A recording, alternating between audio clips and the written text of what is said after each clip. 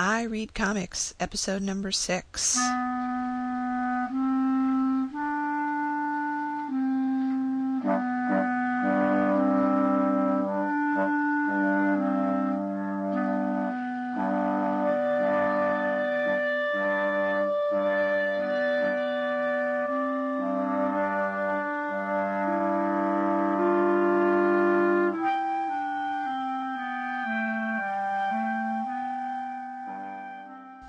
Yes, it's another comics podcast, and the big difference is I'm doing it, and I'm a girl. That's right, a girl that reads comics.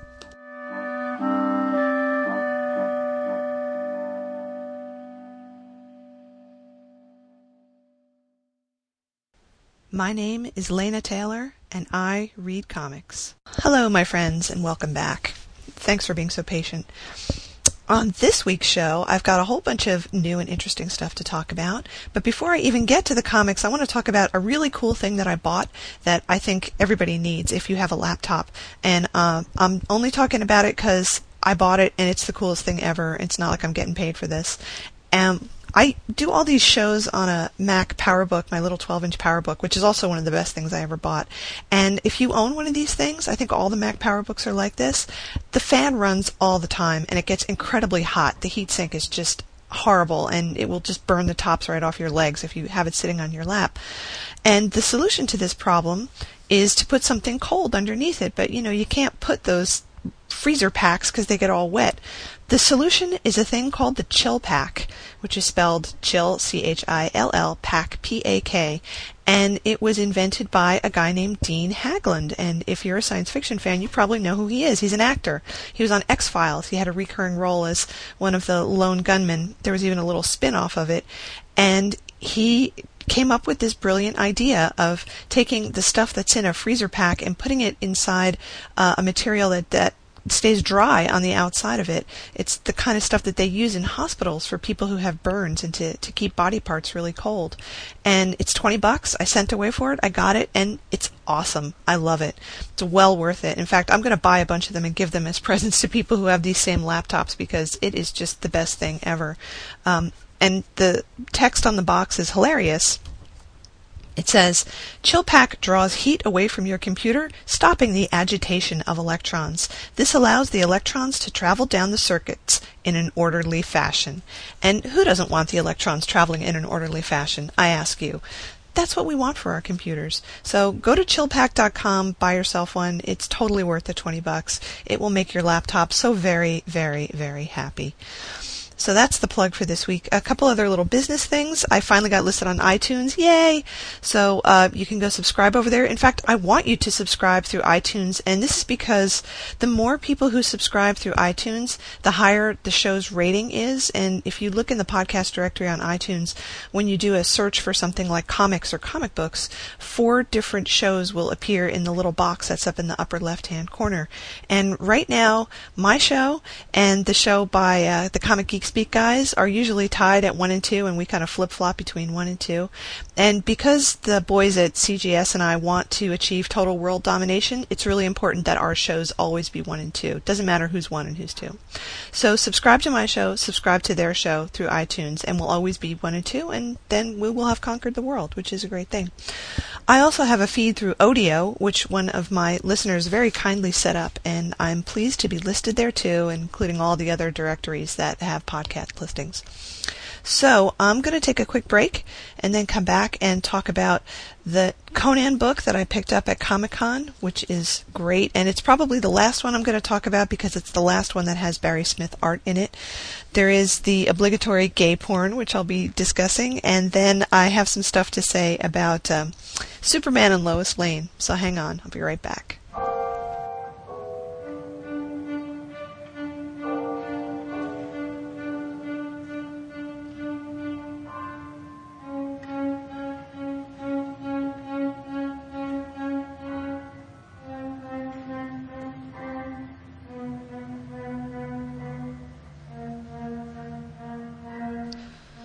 Chronicles of Conan, Volume 4, The Song of Red Sonja and Other Stories. That's what it says on the cover. Of course, they don't tell you that the other story that you really want to get is Red Nails, which is even better than Song of Red Sonja.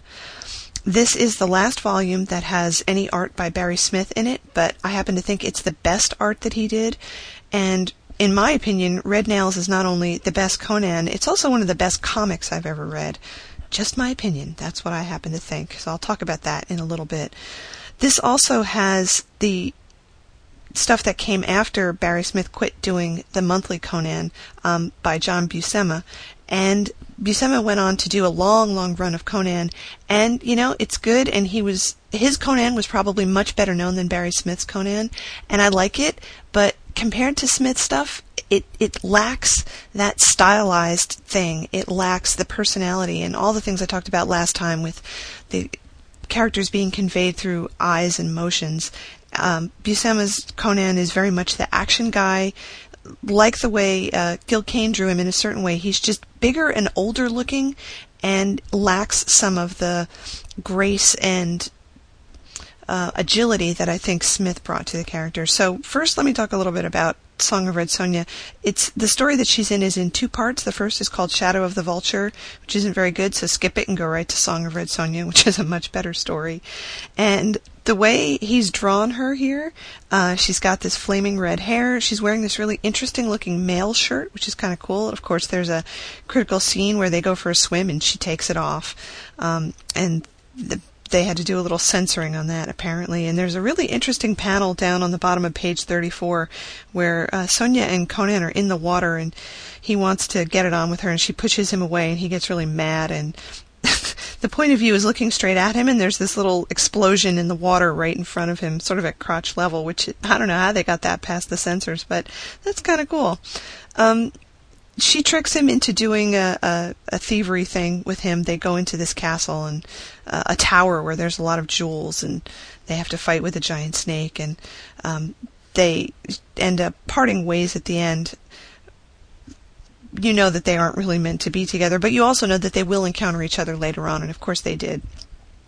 And she's pretty bitchy to him, but that's just her character.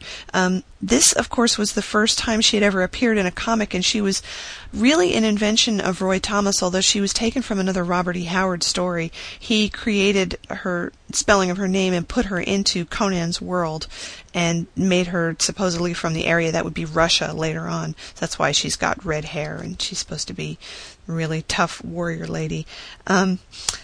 But they're an interesting pair together, and you know, they verbally spar with each other, which is kind of cool. And it's kind of mean that she makes him do the dirty work, but that's just the way her nature is. I think later on when she reappeared, she wasn't quite so mercenary as she is here.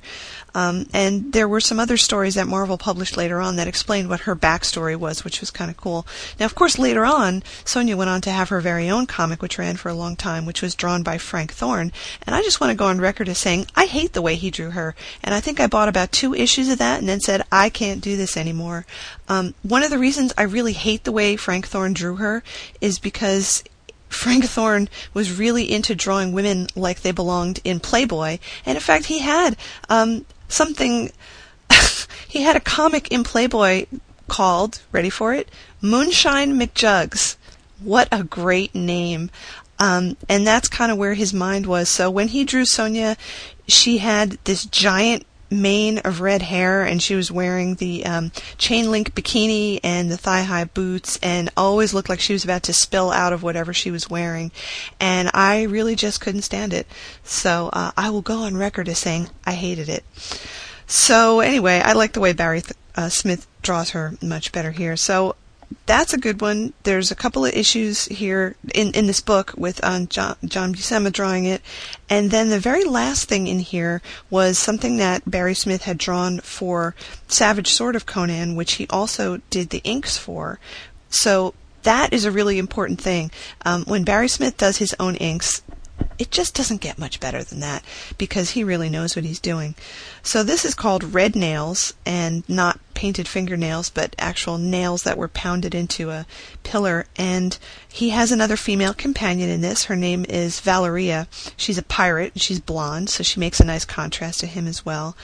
And this is taking place in some place that's supposed to be, I don't know where it is, but these people that they're dealing with look kind of South American Indian. So, maybe the continents hadn't separated or something at that point. I don't know what the story is supposed to be. The king, in fact, is named Olmec, but he doesn't look like an Olmec. He has dark skin, but he's got red hair and this huge beard. He really looks more like you'd expect Odin to look. And he's a huge guy, even bigger than Conan is. So there's all kinds of weird stuff that goes on in here. Lots of supernatural things as well. Monsters and people battling with each other in this semi-abandoned city. Really gory, really, really gory, and really sexy. There's a lot of nakedness. There's a whole sequence. Well, I should say, Conan actually isn't in parts of it very much. Valeria is in it a lot more than he is, so it's almost her story, and she's great, so she deserves to be in it as much as he is. She's tough. She's just as tough as he is. She's really smart. She gets out of sticky situations, and there's a sequence here where Valeria is sleeping.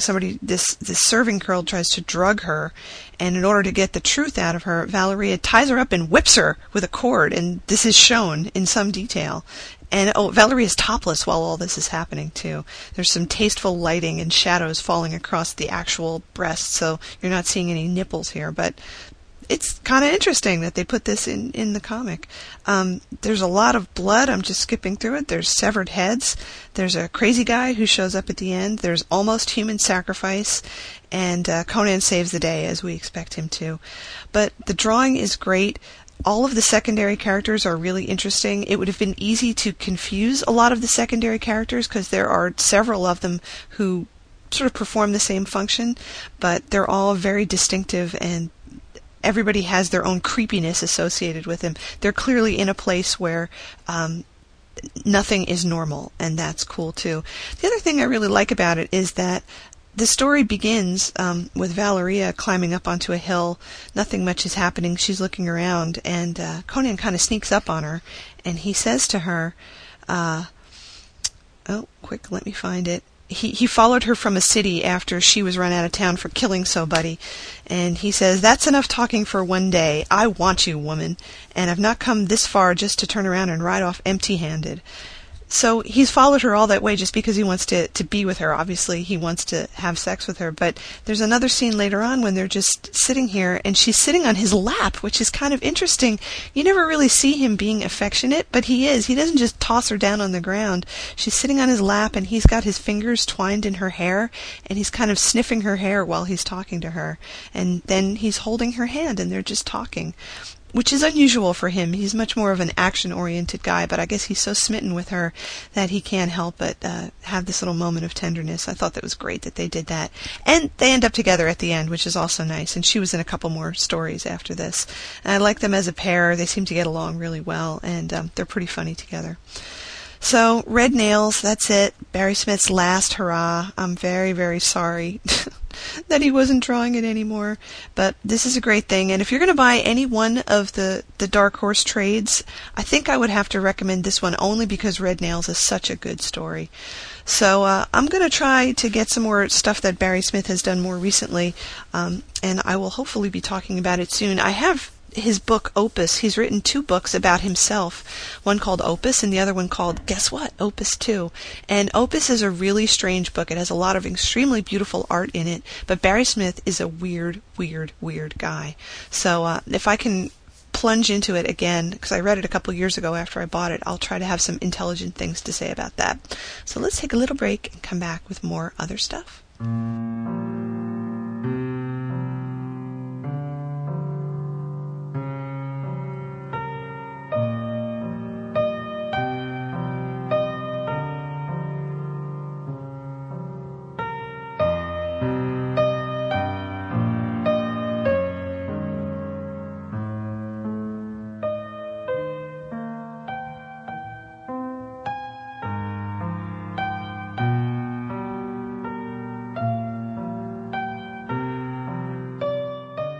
Another website that I want to talk about, because I love the stuff on the web, is a site that a lot of you probably know about. It's called superdickery.com, and I'm trying to remember where I found the link to this.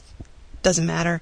It's been discussed in many, many boards, and I want to talk specifically about one area of it. So in case you don't know what it is, it's an image gallery, basically, that this person, I don't know what his name is, has set it up and has hundreds and hundreds, probably thousands and thousands of covers of DC Comics, usually from the 50s and 60s, some a little earlier and some later into the 70s and 80s, with hilarious commentary underneath it. If you know about the Gallery of Regrettable Food, the Lilacs thing, it's kind of like that. So here's why it's called Super Dickory. I will read this from The Fact. He says, back in November of 2004, a guy named Mike Mish started a thread at Transformers message board about insane comic book covers throughout the ages. Initially, it was a laugh at the expense of Lois Lane comics, but before the responses had gotten past even the first page, Mike had posted a pair of pictures depicting Superman burning a Father's Day gift from Jimmy and laughing in Lois's face as she begged him to prevent her from being forced to marry Titan Man. And the moral of this is Superman is a dick. He just does. He acts like a dick all the time, according to the covers. So he put together this giant site to talk about just to comment on these ridiculous covers that were there. It's divided into a couple different sites. There's some that are specifically about Superman being a dick, and then there's a whole other section about improbable things, many of which seem to feature Lois Lane and Jimmy Olsen in a kind of disproportionate way. So, just as an example, here's the very first one in the stupid comic covers section about weird science and stuff. So the comic book is Superman's girlfriend, Lois Lane. More about that in a second. And it's showing Superman using his X-ray vision, or trying to use his X-ray vision, to look at Lois Lane, who's wearing a steel box on her head. And the cover says, featuring the shocking secret of Lois Lane. And Superman saying, Lois, my X-ray vision can't see through your lead mask. What secret are you hiding from me? She's got a steel box on her head. Of course, she's dressed to go out, like she's wearing a nice dress and pearls and everything. Oh, she's packing, I see.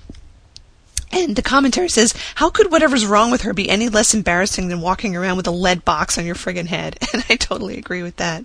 As an example of another one, another Lois Lane one, so Lois is on stage with Lex Luthor, who's playing the piano. She's playing a xylophone, and Lois is thinking, ha ha, I swore I'd be the death of you, Superman, and I am. The combined vibrations of Luthor's piano and this Kryptonian instrument are finishing you. An imaginary shocker featuring Lois Lane as Mrs. Lex Luthor in the musical Murder of Superman. The commentary says, Kryptonians invented xylophones? And they just go on and on like this. And, I have some of these. I don't have a whole lot of Lois Lane comics, but I do have other ones. And he's right. The comics are just weird. They're so strange. And in flipping through it, I probably wasted 3 hours looking through all of these. And so, first of all, Superman's girlfriend, Lois Lane. She wasn't his girlfriend. She wasn't anybody's girlfriend. She wanted to be his girlfriend, but I don't think she really was. So you have a comic book about Lois Lane, who was supposedly in love with Superman while really despising Clark Kent because he was a wuss. He totally was. He was never around when you needed him. He just missed out on all the big stories. Lois got every good scoop that there was, so she totally despised him. And she was in love with Superman, but Superman didn't want anything to do with her. God knows why. And if you look at all of these, it seems like every issue with Lois Lane was either she had superpowers, which were going to be gone by the end of the episode, press the reset button. She was trying to kill him, and sometimes it was imaginary, and sometimes she was under the spell of, somebody. Or she was trying to get him to marry her, and he was trying to get out of it because he didn't want to be married to her. So, like hundreds of issues with these three basic plot lines, the ones where she's trying to get him to marry her are overwhelmingly in the majority. And I got to thinking, who was this comic book aimed at anyway? I know who was buying Superman comic books, right? At that point in the 60s, it was really aimed at younger kids. It wasn't at teenagers anymore. It was like 8 to 10-year-old boys. Were 8 to 10-year-old boys really buying something called Superman's girlfriend, Lois Lane, to read about how she was trying to trick him into marrying her? For real? Like, what's that about? Were little girls buying this as some kind of twisted, not really wish fulfillment, kind of almost wish fulfillment, but always being thwarted in the end, because Lois never actually got to keep her powers. They were always being yanked away from her at the last moment. Oh, and plus she was always getting into catfights with Lana Lang because, they had to fight over Superman, whether it was real or imaginary. There's a couple covers where both of them got superpowers and they were fighting over Superman, of course. So why? Why this comic book? Why these plot lines? And why these kind of retro plot lines, even into the late 60s? So some of these are even as late as 68 or 69, and Lois is still, like, her only motivation, her only reason to exist is to get Superman to marry her. Is that a little behind the times? Maybe the comics were just a little behind the times, and the comic artists kind of hadn't caught up with what everybody else was doing. And I know that sexism was still completely rampant in the late 60s. I mean the casual kind, where people would just be that way. You know, it still is rampant, but in a much more subtle way now. We're not supposed to notice it. But back then it was completely okay, you know, to ridicule women for wanting to do anything but get married to somebody straight out of high school even. I was going to say college. So here's Lois, and her greatest ambition is to marry Superman and be Mrs. Superman. I wonder what her mail would be addressed to, Mrs. Superman. So Superman's girlfriend, Lois Lane, and I think they dropped the girlfriend eventually, and it was just Lois Lane comics. And yeah, I know other stuff happened later, and she did end up getting married to him. But man, what a weird comic book. Why did they do this? If anybody knows why they did this, let me know, because I really want to know about it. So, yeah. We'll move on to the next thing, and let's just keep thinking about Superman's girlfriend, Lois Lane.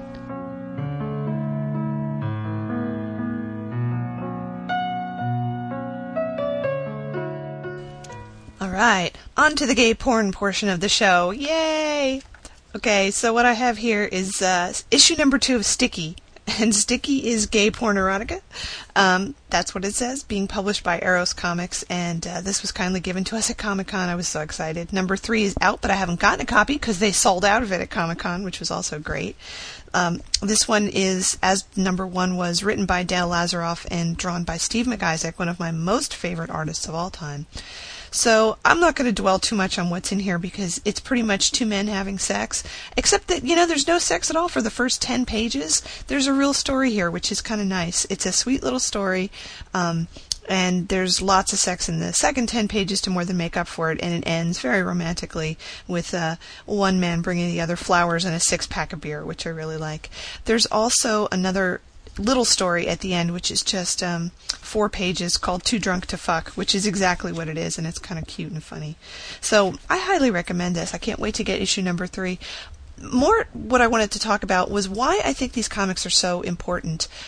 As far as I know, these are the only really nice sex-positive gay male comics that are out there.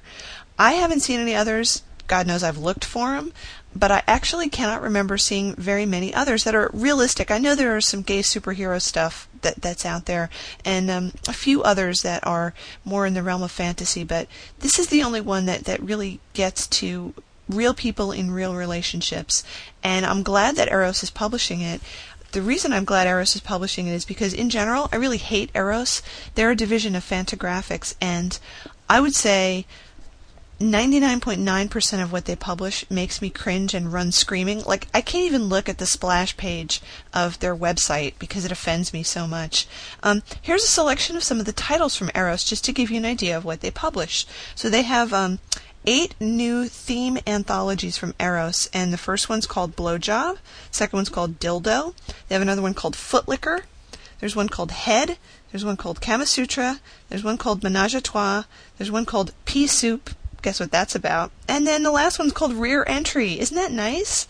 And the one I got, they gave us some free ones, is called Menage a Trois, and it's really not what I would consider sex positive, with a very few exceptions. My buddy Molly Kiley has some stuff in here, which is really nice. And in fact, Eros, under Fantagraphics, publishes a bunch of stuff that Molly did. Diary of a Dominatrix and Saucy Little Tart are 2 of her series, which I love to death. I think Molly is a wonderful, wonderful artist. I think she does do some sexy stuff in a very positive and fun way. And she's like the one. Besides the stuff that the Hernandez brothers did, they did Birdland, which is a collection of kind of Love and Rockets alternate universe stuff. Some of the same characters are in it, but in a very different and weird way. And I like their stuff too. It's also very fun and positive. But most of the other stuff is horrible. It's really, I think it's degrading to women.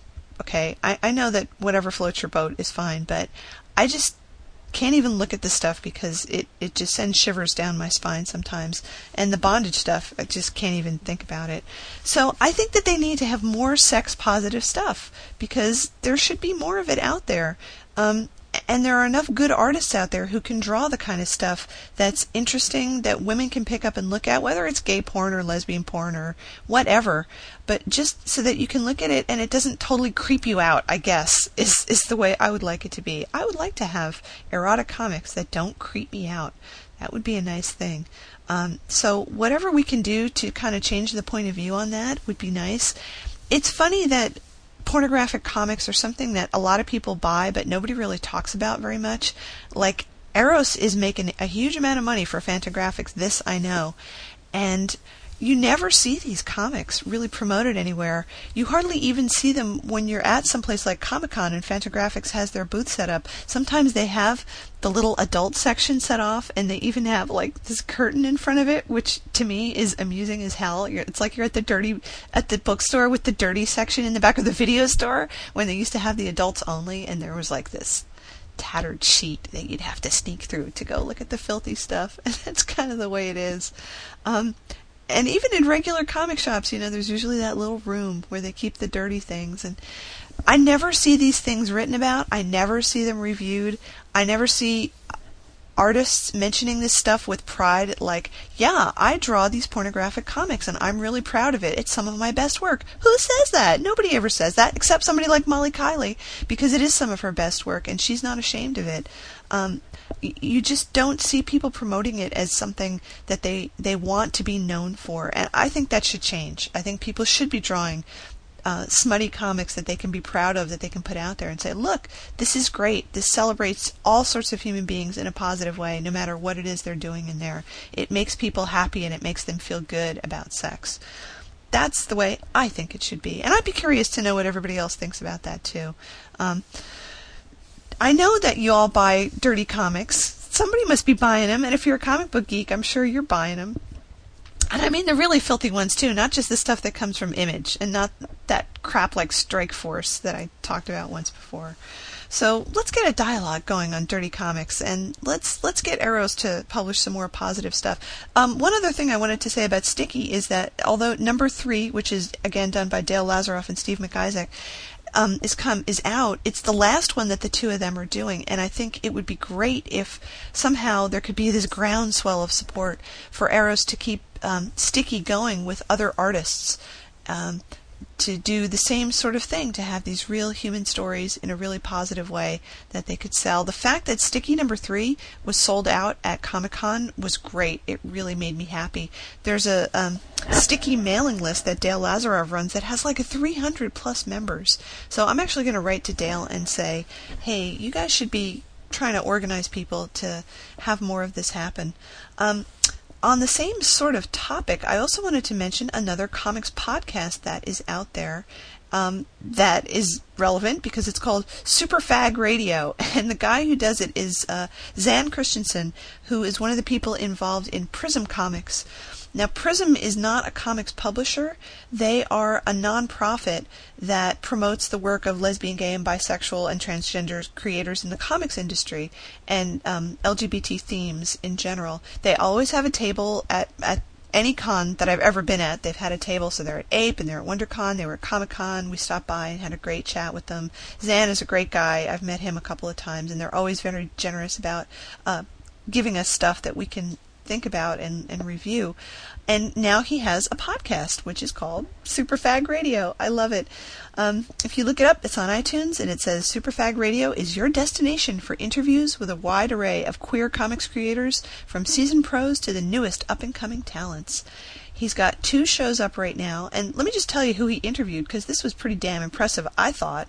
Show number 1 he did at Comic-Con. He got to talk to Greg Rucka, he got to talk to Ivan Velez, he got to talk to Phil Jimenez, and Theo Bain and Jack Lawrence. And in the second one, he talked to Eric Schanauer, who does the Age of Bronze stuff for Image, which is like so incredibly impressive. At one of the last cons, I can't remember if it was Comic-Con, not the most recent one, he gave Eric Schanauer talked for long time at one of the panels about Age of Bronze, and I was totally impressed at the amount of work that he put into it. And it was great that it got picked up by Image and has done so well so far. So it looks like this is going to be a really interesting show, and Zan's pretty funny to listen to. So I encourage you, listen to Superfag Radio, because you might get something interesting out of it.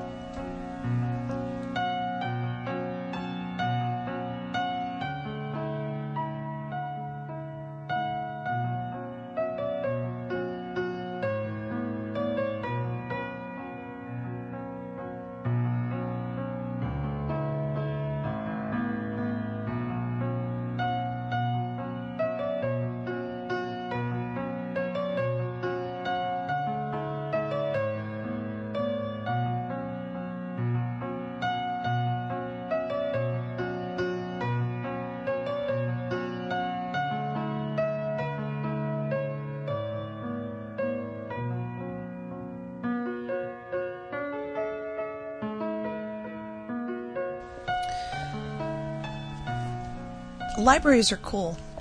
In case you didn't know that, I was at the library the other day, and I was looking through the new books, and I picked something up called Writing and Illustrating the Graphic Novel, Everything You Need to Know to Create Great Graphic Works, which is a book by Mike Chin. And Mike Chin is a science fiction and comic book author. He's done some scripting for some of the big names out there, and he did a lot of scripts for Star Blazer a while ago. He lives in England, and he's an editor of the British Fantasy Society newsletter, and he knows what he's talking about. This is a great book.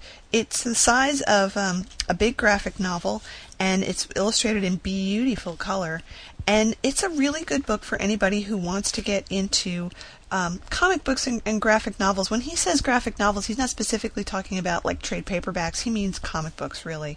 So he's using the highfalutin term for it here. And it covers everything. I was amazed at how comprehensive this book is. So there's an introductory section where he talks about what superheroes are, what's the difference between different genres, talks about gothic horror, crime, action, literary novels, and then he delves right into the most essential elements of a comic book, like what are panels and how should they be set up, how can you use framing devices, how to do lettering for speech, how to do captions, how to write your script telling the story. He actually shows what a script should look like typed out on the page. Talks about different kinds of artwork, how you might want to convert something from a script into a piece of art, what a character might be doing, even things like lighting and body language, special effects, and then a whole section on getting publishers, so how to pitch this thing, and what kind of resources you can find out on the internet.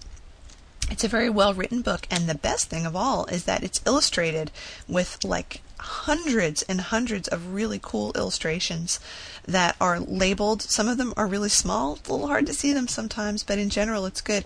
I recognized a number of things in here from books that I own, and he says in the end that there's a lot of original art in here that he commissioned just for this book. The one criticism I have is that the art is not clearly labeled as either belonging to an existing comic book or something that he had specially done for this. I wish that could have been identified a little bit better. If you see something that you own, you'll go, oh yeah, I have that book, that's really cool. And if you don't, you'll go, wow, I really wish that I could get that. But I think this is a great book, and I think even if you're not interested in making a comic book, this might help you understand the comic books that you already read. It's kind of like Scott McCloud's stuff, but less theoretical. This is more nuts and bolts and tactical, I think is the word, where you just want to understand what's happening on the page and why an author, a scripter, or an artist chose to do something the way they did, why they might have illustrated something in a way. Some of the best parts of it are when he gives examples of two different ways that a page might be illustrated, and you can immediately see just from the illustrations why it's more effective in one way than another, and why illustrating and writing for comic books is much more like a movie than it is like a book. So even though it's called a graphic novel, it's not a novel in the way we think of novels where everything is told with words. It's much more like a movie that's on paper, which is of course why comic books makes the transition into animation so well, because it's not like it's going back into words, it's going into pictures that essentially move. As someone said about Speed Racer, it's like drawings being shown to you briskly rather than actual animation. So I think this is a good book, and I got it from the library, so I didn't have to pay for it, but I might go out and buy a copy anyway. So I think that's the show this week. I'll have lots more new stuff to talk about next time, and to all my friends out there in the meantime, I say Excelsior!